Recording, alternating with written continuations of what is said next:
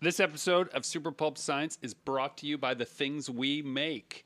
If you want to support Gregory Kamichuk, you can go to gmbkamichuk.ca. And if you think Justin Curry is just all right, you can go to chasingartwork.com.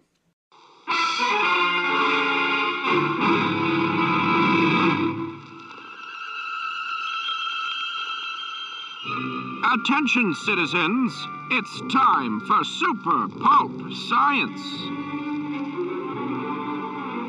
This is Super Pulp Science, where we talk about how a genre gets made. I am GMB Kamichuk. Gregory to my friends. I am normally joined by Justin Curry, known the world over as Chasing Artwork, but he is currently chasing down insurance for an event that we're holding this week. So in his place, I have brought onto the podcast none other than Dr. Jonathan Ball, who comes and joins us all the way from his own podcast, Writing the Wrong Way.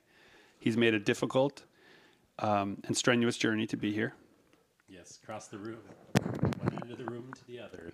And also, producer extraordinaire, Dan Vadebonker. Thank you for waiting way too long before we started That's okay. recording. I was here early. It was my fault for me. I thought I could get here early and get it out of the way, and then no, that didn't happen. No. We okay. just disappointment. So if you are joining us for the very first time here on Super Pulp Science, we are working creatives who make stuff up, write it down, illustrate it, bring it to market. Sometimes we succeed, sometimes we fail, and we tell you all about it here on the show. And that's one of the things I wanted to talk to you about today, Jonathan. The notion of, and by the way, in the interest of full disclosure, Jonathan and I are working on a comic series for heavy metal called The Eye Collector, which we are co-plotting. He is writing and I am illustrating, and a number of other projects which we'll get to. But that is what gives him the right to be here on the show today.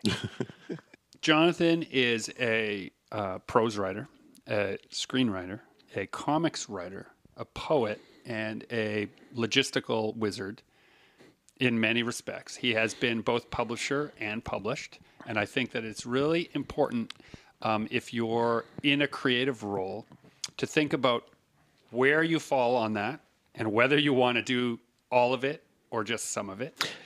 I think that's a great point. And it's something that I bring up a lot when I'm talking to people, people want to talk to me about self-publishing. So a lot of times people will say this to me. They'll go like, hey, I'm a writer and, I want to whatever. I'm really interested in writing fantasy or whatever it is. They go, hey, I want to get into self-publishing. And I stopped and I go, are you sure? Because keep in mind there's nothing wrong with getting into self-publishing. I like self-publishing, fine, but it is publishing. It's not writing. A lot of people think it's writing. You know what I mean? Yes, yeah. But once you're in there, you're now a publisher. You're doing the things a publisher does. So again, that's fine and everything, but it is a confusion that a lot of people have, like whether they don't often think about the business side of it, of like that creative pursuit. And there's a degree to which some people do and some people don't want to have control over that business side of the pursuit. If you don't want control over the business side of the pursuit, then you should stay away from things like self-publishing. On the podcast, Justin and I have often encouraged the listener to just do it themselves if they feel. And so I think it's a good advice.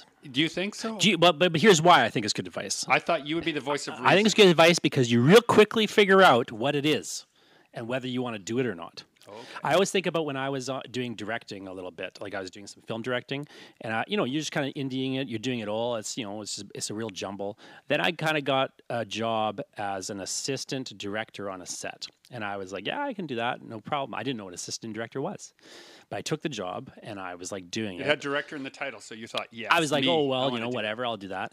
Anyway, and I just wanted to help my buddy, who's the director, out. Who's like a friend of mine and a director I really admired. Plus, For the dear listener who's interested in independent film, assistant director usually means deal with all the problems. Well, this is the thing I didn't realize. So, like, what I learned eventually, like a couple days into the shoot, I realized, oh my God, this is everything I hate about making films in one job. And so I just kind of, from that day, I was like, one, I'm never going to do this ever again. And two, if I ever make a film again, I will hire an assistant director. Absolutely. Yes. But so what I like about the DIY approach, because I'm a real DIY guy at our heart too, is like I think it's good for people to just throw themselves into it, do it all, try it all out, and then get a sense of it and get a sense of what they want to keep doing and what they want to never do again. So self-publishing is like that. It's like taking over the assistant director's job of all the problems. It's everything bad about publishing in one job is self-publishing. Yeah, right? there's a good side of it too, There's a like great making side, money. yeah. But there's the risk of money, even and just the logistical. So this is things. a perfect segue because Justin has just arrived. So when it talks about taking risks at self-publishing, Justin had a great job. He had the job everyone wanted. He got to make art and conceptual art for a video game company. Why would you throw it all away to go and make your own studio? Justin, thanks for coming onto the podcast. Sorry we sent you into the lion's den. I'm here. You made it. That is a good question, though. Why did you throw it all away to do what, again, the job that many people would want to build toward? Yeah, I didn't go from concept art to publishing. I went from concept art to Artist Alley, selling posters of my work. And it wasn't until later that I got into publishing, and now that's more of a piece of my pie. But one day I just I sat down. Nobody told me that this was a job. I don't think it was a job yet. But one day I sat down and I did the math of what I had done at Comic-Cons last year, and then did a projection of like, if I do those same cons and add a couple more, like this number's much bigger than my actual job. Why the hell am I killing myself doing two jobs at once when one fulfills so many more things than the other? Like, not that video game concept art was amazing, but it wasn't my own stuff. Wasn't your idea. You your don't own the vision, game. You don't own the thing. Yeah, I was basically Building other dreams, right? Yeah, and like it was great, but I was all day. I just couldn't wait to get home so I could work on my own stuff. So it was like clear where the drive was going, and luckily the finances worked out. With self-publishing, there's that main question, right? Like, okay, you want to self-publish a book. Where are you putting these 500 books, 1,000 books? Where 10,000 books. Even if How you're are you PODing getting it, those how are out you going to there? market it? How are you going to get people to go to Amazon and buy it or whatever, Because But, it's yeah, not just as simple as you put it up and it flies off the shelves. Like Spoiler alert, if you are listening and you're like, oh, they're going to give us the answers to all of these Yeah. things. We don't have them either. We have only ways in which we have tried, failed, and succeeded. And there is no magic bullet. There's no formula. Ignore all of those videos that are being offered to be sold to you that says there's a 5-step system to get your book on Well, the let's come up with bestseller one list. anyways, Gregory. Let's pretend like you just quit Well- your day job Okay. and you are publishing a book. You have no internet presence. You have no connections with the literary world. How are you getting Many those... days that's true anyway, even Yeah. now. But it's not that there's not a formula. It's just that you don't always know what other variables are involved. Like you do know the formula, right? Like in a sense, it's like you produce it, you put it out, you market it, you get it. You know what I mean? Like there's steps, but the question becomes, will they work? Yeah. Like even Disney doesn't know how to have a hit every time. Stand by, Lee. I can have help in a minute. Leave him alone. He'll be alone up there. You know, I love space stuff. I love rocketry. I love the story of NASA. I'm not one of those people that knows every date and every moon landing and every astronaut, but all the moving parts that go into getting something into orbit, or like a 7-year plan to send something to be in one place in our solar system at the exact moment where it can do what it's supposed to do. That kind of stuff really excites me. And I think when you mentioned variables, that is something we could talk about with some cogency here on the show today. We could list those variables for the dear listener that they should try to consider. I think what you kind of get into more than anything is you don't necessarily know what will work every time, but you know what won't work. Yeah. Like the thing, there's like a bare minimum level of things you have to do. Like you have to finish the book before you can sell someone the book, for example. Right. You got to like produce it somehow, like maybe there's a better way and a worse way to market it, but you got to do something to market it. And let's move from the operational definition. Just move from a point of decision where you are not thinking about writing a book, because that's the opposite of being a writer. You're not in a drafting stage. Let's only talk about it from the standpoint of, I wrote a book, a comic or a graphic novel or a script. Now what? that you had enough passion to make it, but you don't know what to do with it now. Why don't I we think just that's take abuse. it, make it simpler for starters before it gets complicated? And Justin, why don't you just say, like, okay, you made a new artwork. What's the stages of Okay, let's start exploiting that simple. artwork for lack? Yeah, you finished a single illustration, and you want people to see it. What do you then do? Okay, so the first step is, because I am a professional artist, a digital artist, and the internet is a thing, I will post it. And I have accounts on Facebook and Instagram and DeviantArt and Reddit and Behance, ArtStation. Like there's a whole Imager, there's a whole like OnlyFans. There's a Pornhub. well, Patreon, really. Yeah. There's a whole long list of where it automatically goes out, and hopefully, and then I kind of like sit back and I gauge the response, and sometimes it's positive, sometimes it's lackluster, and again comes down to the like point in the sky, like you might just submit to the internet on like a bad day or like an exciting news cycle where something else is going on, and I've had pieces get 0 reactions and then repost it later as like a throwback Thursday or like as a collection of something else, and it gets a huge response then. So it's kind of nice, like with in that realm of digital, you have that chance to try it more than once. Right. But it goes that same thing. And there's no rhyme or reason. I've been doing this for over a decade. I have no idea why some go viral. Okay, so and some Can do you not. let's pause it for a second. I was just going to do the same thing. Go ahead. So just to take a simple example. So let's say, that skull, Terminator skull flower thing that you did. Just it doesn't have to be that one, but you made an artwork like this. You're posting it all these places, and you're just kind of getting a feel for like how people are responding to it at that point. So how do you kind of like take that, move beyond that next? Like what's, because the goal here, just to clarify the goal from a business perspective. Yeah. So forget about the art perspective for a second, but just like in terms of having a business and a career with this stuff, what you got to do is figure out how to take that. I know this is what Gregory wants to talk about. Take that Asset. thing and turn it into an asset. And so just to kind Not of an ass thing, but an asset. Yeah, an asset. So, and then in business terms, an asset is a thing that creates cash flow for you. So how do you go past that step? But let me further clarify for the dear listener that at this point, it's liability. no, at this point, Justin already has a system which he discovered a while back. It's better if we rewind to young Justin's point of view, and I'll give young Gregory's point of view as a author starting out also, I made a thing and I don't know what to do.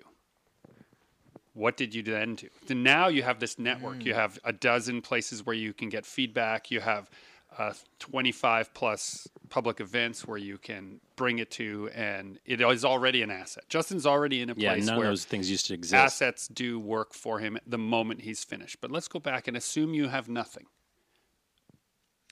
I'm not exactly sure where you're trying to point me here, but maybe, like for example, if you want feedback, if you want engagement on your social media platforms, you need to engage in that community.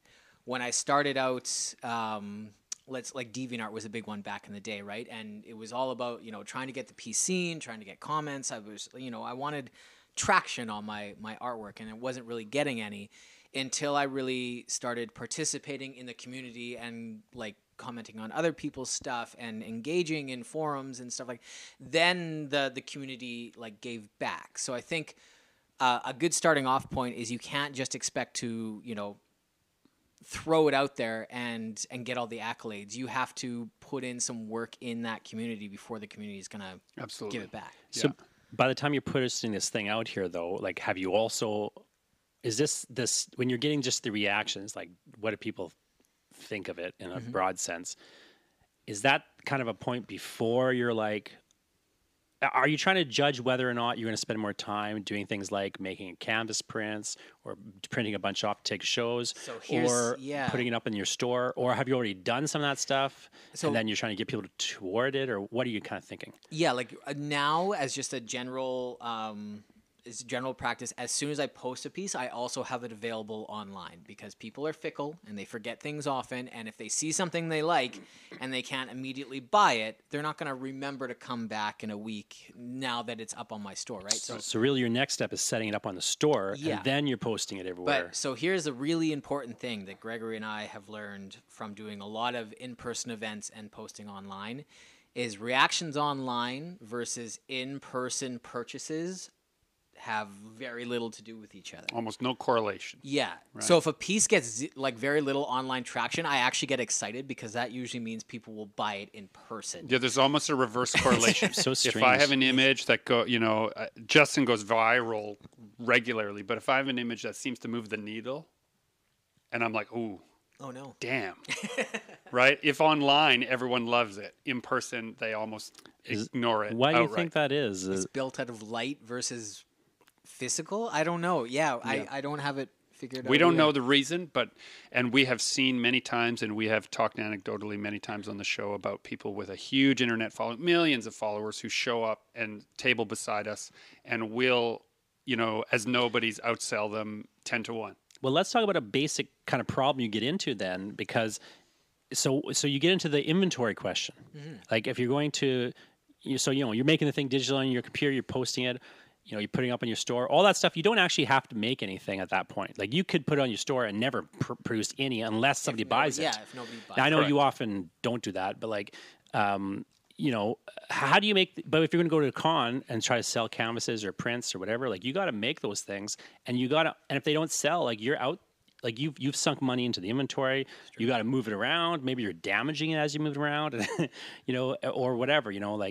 Or you would rather have brought something that would have sold versus the thing that didn't sell, right? So how do you kind of manage figuring out what you print? So here's the thing that many creative people find distasteful, but you're just going to have to get over it. You're going to have to start calculating things like cost per unit and opportunity costs and show costs and have a budget for your time and your money just and your go cash flow. And see what other people are selling but things just wait. for. It used to be that you could get a $40 table at a show and just have at her. Those days are done. So you want to visit a few Comic-Cons, see how it's done, see who is like you at those shows, and then go up to the table and talk to them like a human being and say, I am like you. I want to do this. Yeah, is this notes. Worth it? What are the things you wish you had known? And if their art is like it speaks to you in the same way you think your art will speak to someone else, they're a good person to give you advice. I can't ask Justin for direct advice on how my artwork will sell using his method because our work speaks to very different demographics. So it's only someone who is doing work like Justin will his advice directly correlate. I spent years thinking of myself taking that trip. So in publishing, what we often call is comparables. And I often will advise like kind of, authors when they're trying to figure out what they should be doing on the marketing front. I'll like ask them to think like, well, what are or even if they're trying to pitch to publishers or whatever, like I'll ask them, well, what are like the comparables? Like, so you go back to your question, like who's the kind of writer that's like who you want to be, both in terms of like the actual work they're producing and in terms of like the career that they have. You could do a lot worse than just figuring out like who are the comparable authors, like the people you're going to be naturally compared to, because one, theoretically their audiences would like your work, but two, like, they've got publishers, they've got agents, they've got a network already, like they've got the infrastructure that you don't have yet. Maybe, that's the same infrastructure you should be trying to tap into or build or connect to, or even just, become engage in that community, like you were saying. Yeah. And speaking of that, I just wanted to like throw in this quick point about if you find a comparable artist, you find a comparable company, product, blah, blah, blah, blah. The great thing about the internet now is we have timelines of stuff. Mm-hmm. So if you find a comparable, and I was doing this a lot with like my last Kickstarter and last book, I would find comparable books and look at big companies, how they advertise leading up to the launch, during the launch, after the launch. I could basically, take notes on their strategy of the marketing and apply it to my own because it's a similar product. So if you're doing stuff like that, take notes from somebody, or who's even got just it. ask them if you can get access to Yeah, the if you person. can, You yeah. know, like Not like, always, but- yeah. If somebody's is drawing like Justin, you could do worse than going up to Justin's table and saying, "Hey, you know, which of these things actually sells?" Don't ask. Don't ask him Don't that. ask that. But like, I you know, hate but that. you know what I mean. Like theoretically, like if you had access to like, you know, what should I do? Like I've got these 10 things. What should I do? I'm going to qualify Justin's. I hate that. Don't ask that. No, but it is a It good depends. question We'll in a bring, like, sense. I can ask, I'll speak only for myself. If I have a full catalog of, say, 100 pieces, and I brought it to a show and someone comes up and says, which is your best seller? My answer is, what city am I in? Sure. Right? Because I have a full catalog that sells differently in every city, but the cost of time to bring a different catalog to every city isn't worth it to me. It's better to bring the full catalog, a little bit of everything, and sell out of some things in that city, which is what happens. But if I'm on the road, I know I still have enough for the next city I'm in, which has a different vibe. And you learn that only by doing it. That is the only way to learn it. You can't guess, judge, or whatever. You have to do it. So start small. Start with someone who's similar. Get a table at a show. Get a table at a market. Get a website. Get whatever you want. And try to sell 10. If you're just starting out, try to sell 10 of any one thing. And you will learn so much And don't print about what your 1,000. skills are. Yes. Right. Don't print 1,000. Try to sell 10. And those of you who are doing self-publishing will say, well, how could you possibly have a cost per unit? You can't. You can't. Your first year or your first couple of years, are you figuring out what works? Which means And you'll... exactly that. That's why I hated your equation that you started saying about Yeah. like the time you put in and the cost cost of per it. unit, but you have to know what that is. You do, Sure. but if you actually apply that to your product, which sucks because it's your first time Right. out, nobody's touching So that watch this, $50 though. print. Look at it like this. So if you, let's say, if your goal is to sell only 10 of something, because you're just starting out, you're just new, you're fresh, you're just an artist, and you just want people to give a shit. That's it. Does anyone give a shit? And your goal is to just sell 10 of one thing, then you may lose money on those 10 things in order to print them big enough that people will notice, put them in enough places that people will notice. But the movement will give shape to form in the effort of figuring out how to print them large enough, figuring out what it costs to print them, figuring out where to print them that's convenient to you, figuring out what shipping costs to get them to you, figuring out how you're going to logistically get them to a show. You will learn something much more valuable than whatever you earned from those 10 pieces. And that you will now apply to your cost per unit, your cost for time, all of those things that help make the business run. You can only learn by failing at it a whole bunch of times. And how someone takes a 5 by or a 4-inch by 6-inch book in boxes to shows is different than someone who takes 12 by 18 print. So it's not a 1-for-1, right? Yeah, and you got to be clear on like your goals and your expectations. Like, so you mentioned like cost per unit and kind of figuring out some of these things. So one of the things that I've been doing recently is I did a Kickstarter for this book comic called She-Wolf, for the first issue of She-Wolf, which you illustrated. Yes.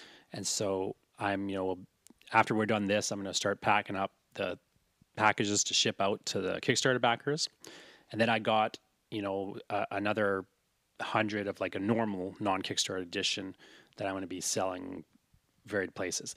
Now my cost per unit on those is too high. Mm-hmm. But the reason that it's too high is because I explicitly like added some bonus material pages. I added like some just kind of ads for other things I'm doing or even for things you guys are doing.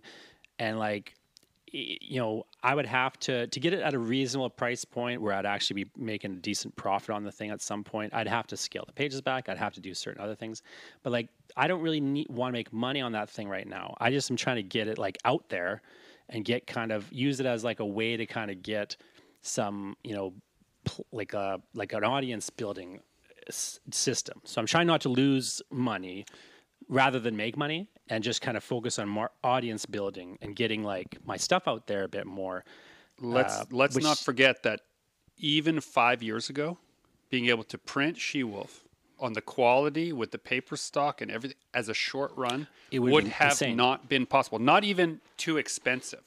Actually, physically impossible because you couldn't print comics that way. And even just Kickstarter, doing a Kickstarter to offset the initial investment costs to like build it up. So technology has given us things like Kickstarter websites and reach. It's given us the ability to do short run printing that is of a quality that is spectacular.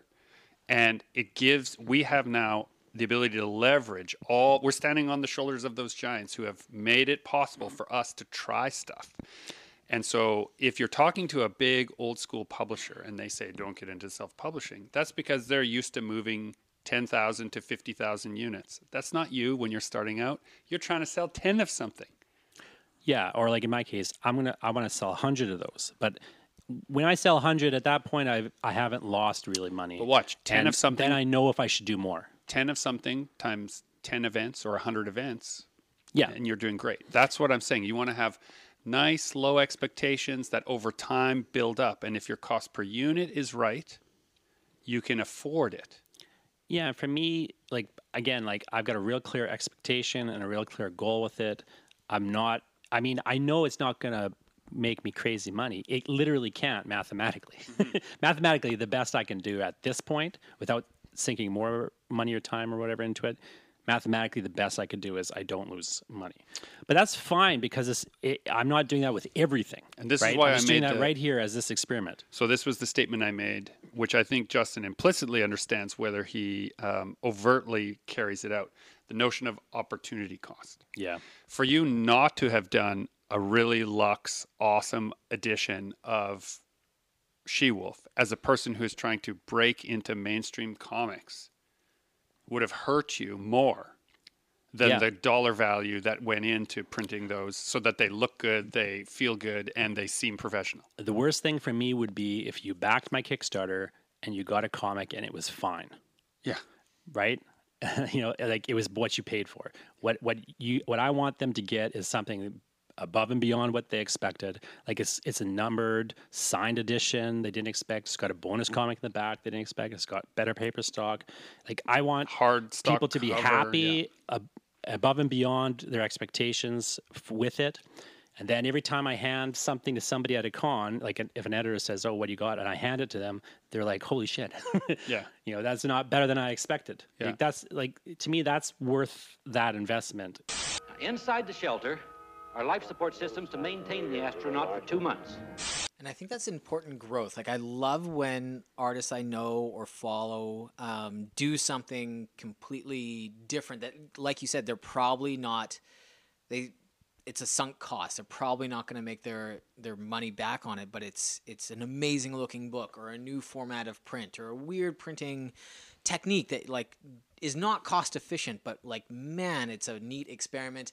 And yeah, like maybe they're barely making cost there, but somewhere else that's where their good margin is. You're putting your fingerprint into the marketplace, right? What So that every you leave big a mark. company does, right? Like Amazon loses money on every single shipment, but like they're making money on. They overcharge Yeah. on servers Right, so they yeah, can undercharge you on shipping. And it depends where you're at and what you're trying to do. Like what I'm trying to do right now is, as I move into comics, I'm trying to establish myself an audience build.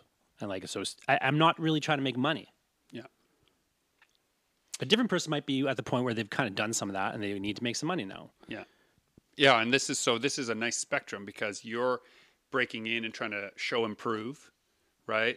Justin has a system that he can feed, and as a result, because it's working now, he's now showing improving in a different. He's peeled off and started The big putting monster's fed, so now Yeah. I can work on this new shiny monster. 100 pages, Just doesn't need art multiple. cred That's or right. like comics cred. You don't need like cred in the comics world, but I do. Yeah. Like I've got some now, but like comparatively, I certainly don't have the presence or audience or anything. I'm not at the place where your guys are at in that industry at all. Well, and where we're at in that industry is always tenuous at best because you're always judged by your last work or your last deal or your last NDA that you signed. Like these are the things that make or break you, and so often a person can get caught up in, like, for example, if I had just said, okay, great, I signed with a company, I signed an NDA, I've got a great project I can work on, I can just quietly work on that for a while. That would have an enormous opportunity cost for me. it would cost me too much not to also produce my own work as a short run and have it out available for editors to see. And for 80% of our money comes from 20% of our repeat customers. If I don't have stuff for them, I can't afford to wait a year, even though on paper I can afford to wait a year as a result of that project. I can't in my creative output. And so what that means is all the stuff I worked on just for fun, just for me, I am now printing as single issues of comics so that I can have them available at the show. So when people say, oh, I thought you'd have a new graphic novel out by now, they won't have that conversation. They'll say, oh, you have these 5 things. Wow. Yeah, because your biggest asset is your audience, ultimately, right? And if you lose that audience or you just don't have something for that audience, I mean, you don't want to be on a hamster wheel of just, trying to do what the audience wants or anything, but you do have to kind of be mindful of, like, if you're getting hired away to do things too much and you're not putting new stuff out, like, that audience will just kind of start dropping They'll off. go somewhere else. Yeah. Or, It's- even if you have a publisher in the way, sometimes between you and the audience, it can be a problem. Yeah. Sometimes it's good, sometimes it's bad. And that's why I think like so many new authors are a little underwhelmed by the performance of their first book, right? Oh, because yeah. they only have one. A lot of the failures that I've seen like throughout my career is those people who just want to make one book and never make a book again, right? They just want to like pump out the one and then they're done. That'll be the success, right? My advice to those who Never have happens. only one book in them, like they should self-publish that one book. Yeah. Just don't sink thousands of dollars. That's right. You don't have to anymore either. You don't have to sink, you used to have to sink tens, if not 20s of thousands of dollars into that, and now you don't. But if you have a passion to make stuff, whether they tell you yes or no, and your hard drive is filling up, if your art boards are piling up, if you're going to make it anyway, then you might as well submit to publishers and also do some self-publishing, whichever ones the publishers reject. Once you get 100 rejections, publish it yourself. But if you didn't get 100 rejections, I don't think you're trying hard enough. Because there's at least 100 people out there who will tell you you're garbage, and you got to find them.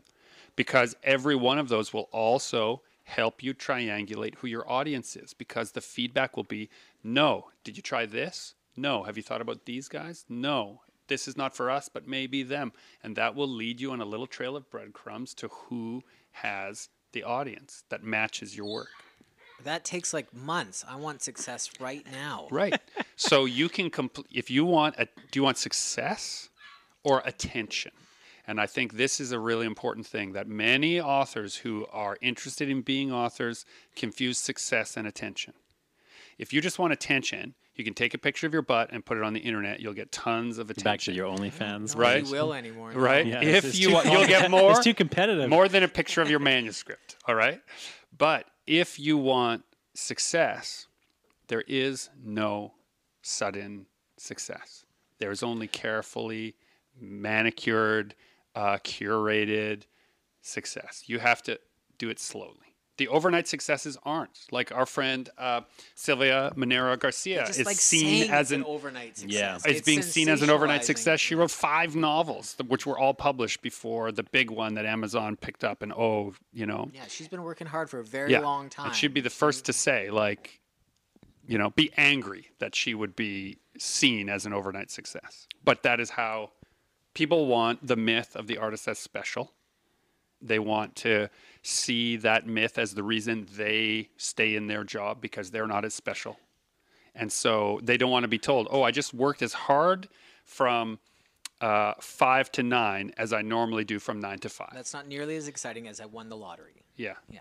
Well, I mean, and some people do win the lottery, but again, you got to have the expectation in line with like reality on some level. And like, I never felt like it did a service to anybody to be like stuck in the delusion land of like, oh, this thing is going to mean this, or just like, and there's two sides of it. There's like the people who think they're going to be successful for no reason. You're right. Like, but there's also the people who think like they're unsuccessful for no reason. Do you know what I mean? You have to separate, I think, too, as a creative person, this work is the best you'll ever see from this is the best work I made that I can show you. And that is where I try to separate my efforts. I'm proud of the work I did, but I don't think it's the greatest comics ever made. They're the greatest comics I can make. And that's what I'm doing. I'm trying to do the best I can every time so that each time it's better. And that's all the effort I can do. Everything else is not up to me, whether the audience shows up or not. Well, but it is to some degree. Like there's things that are up to you and there's things that aren't. So like what I mean is like a lot of people will get mystified by the success of others and they'll wonder why they're not successful. Mm-hmm. And it could be that their expectation is wrong and that's why they don't feel like maybe they are more successful than they think. But also they could just be not successful for very clear reasons that they're unwilling to see. Whether it's people will ask me things you know like, what I mean? Here's one that comes up very often. How do I get my books? I've self-published. How do I get my books in libraries? I will say, have you gone to 20 libraries? Yeah. They'll say, you asked libraries. No. Have you talked to 20 librarians? No. Have you got an ISBN number for your book that a librarian can search for and then add into the libraries? No. Well, then your books will never be in libraries. Like there's no magical library fairy who floats around hoping to discover people and then order those books for libraries. She travels around with that client that wants to hire you for the huge project. Right. Make you famous. Any portfolio it's to like, go off of. It's like the attitude. You're right, though. You see a version of this attitude sometimes where it's like, oh, you know, I was just sitting in a coffee shop and a producer came in and made me a movie star. Like that's what they think will happen on some level. Yeah. And that is not happening. They see as like some flaw in the industry. Yeah. Well, see those movie star things, and I think I even know the one you're talking about, but that's those like people have already moved to LA. They've already they're spending 24 hours a day sitting in coffee shops. Yeah, they've already looking their best. They've already given up on a regular job. They are going to every audition they can. And so when they're not at auditions, they're in coffee shops in towns where producers go to coffee shops. And that is what the opportunity cost If I'm is. showing this process in my TV show or in my movie, I'm not going to waste 10 minutes showing all that hard work. I'm going to make it simple and girl in coffee shop found by this guy. And now we're right into the scene where she's right. Engine start. 8/10 G's. Vibration building. But there's that mentality sometimes people have where they don't feel they don't really understand, like, and I get why they don't, because there's a weird industry, whether it's publishing or other art industries.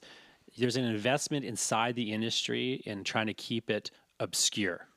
Absolutely. And especially in publishing, there's this investment that publishers have in making you think the authors they're publishing are geniuses, and therefore they want to hide the process. I mean, I've never liked that, and I've always a reminder that this is not a conspiracy, dear listener, of publishers. What happens is if you have a group of 100 people and their goals align, it will have the appearance of conspiracy. So if you have 100 publishers whose goals are, we need to gather as much IP as we can so that we can borrow against that IP, right, as a loan, then you end up with authors who are signing away their rights constantly and getting nothing for their IP. It's not a conspiracy. It's just a aligning of people's interests. And the ones who are getting something, often, again, it's in the interest of the publisher to present that person as a genius. Yeah. And it's the interest of the publisher. And I'm not even saying that they're doing it. They may even think the person's a genius because they're not seeing the person, like they don't know how that book got written. They just bought it. Yeah. You know what I mean? Like, and they're like, well, this thing's great. It's like, they don't buy the version that's terrible. You know what I mean? Like they just buy the good version and then they publish it. And then they're like, well, here's a brilliant book by a brilliant person. So there's nothing like... Yeah, because you never see a book advertised as well-written, only best-selling. Right. You know, it's never like a well-written novel. Or if it is well-written, they advertise the writer as a good writer. Do you know what I mean? Like they transfer the quality to the person because it's more marketable to present... From the writer of this past success comes this new... Exactly, right? Yeah. And so like... You know, I understand why it happens, but what it kind of results in ultimately is people don't understand like the work that goes into making a thing, and they don't understand like the business side of it either because it's all just obscured. Is it the difference between people thinking that if they get famous, they will no longer need to have a job, instead of realizing that A lot of people your who are real famous goal don't have should money. be to have a job making things? Like, that's my goal, is to have a job making things, to have stuff to make every year. And some of it is a success and some of it isn't a success, and some of it reaches a broader audience and some of it doesn't. But as long as the total on the bottom of the line is enough that myself and my family can live, I consider that to be a huge success, right? Because it's like 2% of writers in Canada can live off their writing income. I'm not Right. sure, but it's low. It's something like that, if that high. Right? So keeping a consistent living wage is like the best. Whereas people we know who got huge international deals got huge payouts once and then could never follow up that success. And so that was the end of their career, and they had to go get a regular And job. they don't tell you Yeah. that when you get that big payout once, it half of it goes to taxes. Like, they don't tell you things. Well, it gets paid out in 4 installments, Yeah, usually. But and half of it will go to taxes. Yeah. And then if you don't make that, you'll never get it again, right? You always get lower. I than mean, that, unless broadly speaking, that's for sure the case like normally. 9 times out of 10, that's how it works, right? Yeah. It can even, there's all sorts of weird scenarios, but broadly speaking, it's not usually advantageous to take a large check. Yeah. I mean, it can be, of course, but what's more sustainable is like smaller checks over time, right? And but a lot of people just have this. They just have weird impressions of the industry. Like, Well, and let's roll back to the 50s, where 50s, 60s, 70s, 80s, where publishers would build up an author's presence. They would let them have a couple of mediocre sellers, then they would build and build and build until there was enough of an audience to then reissue the backlist and then build and build again. That time's over. Now publishers expect you to do that yourself, and then they want to buy you with an audience, because why would they buy someone without an audience if they could buy someone who has an audience? And there are a lot more people on earth now than there ever used to be. They're not wrong. So there are people with audiences they can hire. You see it in Hollywood with a certain chin in male leads, which used to be rare, but now is common, right? Google this if you're wondering what I'm talking I'm about. not sure what you're talking about, Right? but I understand what you're saying. No, but we'll get off topic. chin. Go down a rabbit hole. But what I think though, this is all like stuff that people kind of eventually can figure out. What I find frustrating is when you find the person who's like, they refuse to figure it out. Do you know what I mean? Like, they have this idea that the industry doesn't want them, and they don't even know what they're talking. They don't even know what industry they're talking about. Mm-hmm. They don't understand why the industry doesn't want them. Like, understanding why the industry doesn't want you is actually really useful. Like, there's reasons certain parts of the industry don't want me, and some of it has to do with the stuff that I write and the approach that I take.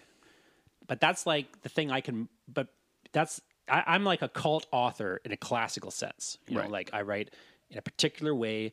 It's the kind of thing that you can't really have a mainstream success doing what I do, except by accident. You can't really have a mainstream success. So the strength of that is if I recognize I'm a cult author and a niche author, and I'm not pursuing a mainstream success, and I'm instead building an audience. Then I've got a connection. Like, that's like an audience that has potential to really support me. Yeah, like it's an punk audience music. I can take from place to place. Yeah. It's where I can do more DIY stuff, or I can work with indies. The question you get into with me is like, well, why would a large publisher want to work with me, and why would I want to work with a large publisher? And so, like, there's reasons why I might want to do that, or why they might want to do it, but everyone would have to approach it from like, okay, this is where we're going to go with this thing. Like, it had to be very precise, but like, but where sometimes people in a position like me they'll take the attitude like, well, I'm so good that I should, get this. It's like, well, I realize that I'm good, but I don't necessarily deserve that. You know what I mean? Well, here, I have a great example this is a personal example, an observed, lived experience of an author who was at New York Comic Con. They were across the aisle from me, and their book on the inside was actually objectively a page turner. Really good novel. But it had the worst cover you could imagine. Just so amateur. The writing was amazing, and the graphic design and the cover was so lackluster. And I watched this person. They did everything right. They were asking people to pick up the book. They were asking other people for feedback on the book. They were asking, and New York Comic Con, PS, is full of editors and publishers. And if you want the harsh truth, you can ask for it and you will get it. And they were getting it. And I was across the aisle listening to them get it. And like 25 different people told them who are in the industry, You change the cover. change the cover. You will sell your book. They're like, why is my book not selling? They're like, the cover is terrible. And they said, well, I made the cover. I want to keep it. There you go. So fine, but just acknowledge it. Yeah. That's what's happening. If instead they had said from industry professionals, if they had said, okay, well, then I should hire a different, I'm clearly a good writer and a bad graphic designer, right? You have to sell your strengths and buy your weaknesses.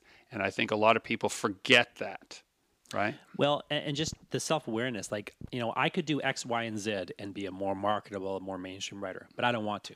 Yeah. So that's fine. Because I won't do it, I don't expect those mainstream successes. Yeah, there's a cause and effect relationship Yeah, between and your I'm, choices. Yeah. you know, it's not that I would instantly get them, but like I know what the weaknesses and strengths of what I'm doing is. Yeah, we've been cracking the Kickstarter code, and we won't discuss it too much here, but there's a certain kind of cover that you can have in the comics market right now, which I am qualified to create, but as you have previously said, I don't want to. So yes, I would sell more copies if I had a cover like the that, Kickstarter, yeah. but I don't want I to. know what you mean. So I don't want to hitch my wagon up to that star at all. And so you live with the results that you've chosen. Shaking badly. I don't, can't tell if she's going to hold together. Hang on! I'm not mad no one's giving me Spider-Man. Like, I know why they're not giving me Spider-Man. Yeah.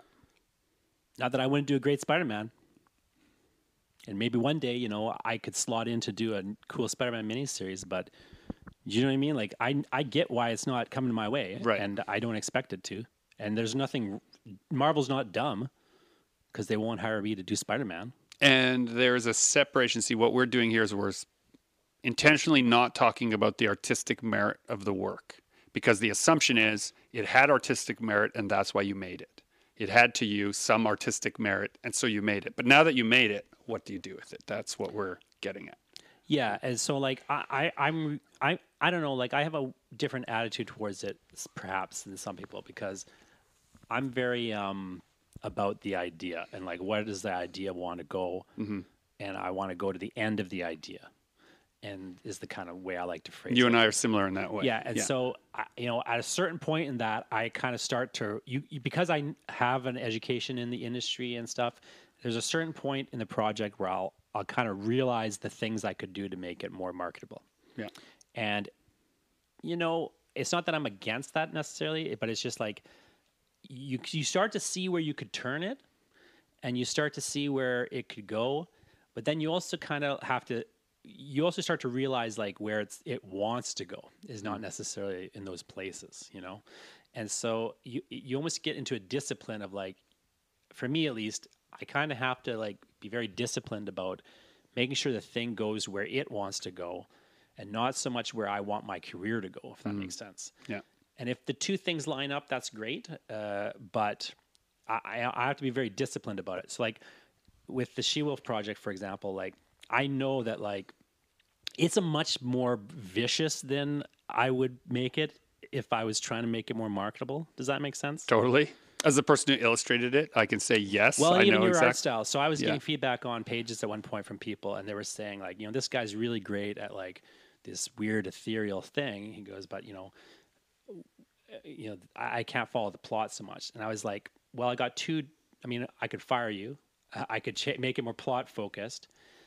But ultimately, like, I like the ethereality, so I started just I'm going to rewrite this. I threw my script out instead, and I rewrote the script to kind of lean more into the ethereality, and then I kind of put a couple anchor places for the story too, and I made you write at least 2 pages where just people are talking over coffee, you know. Yeah. Like I forced a couple of grounding points. Yeah.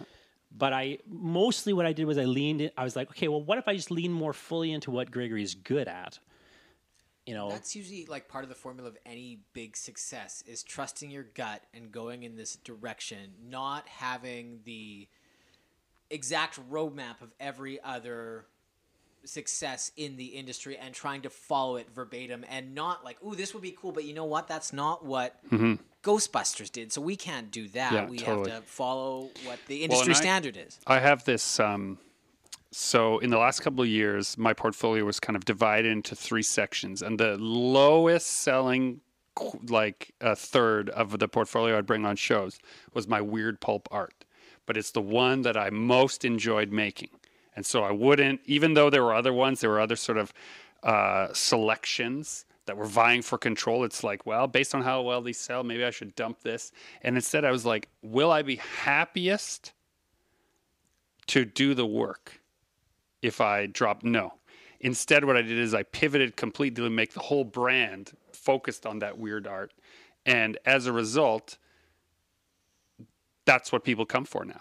They've recognized it's been there long enough, like 5-6 years I've had it. And now that I've leaned all the way into it, now people are seeking it out as the thing I do.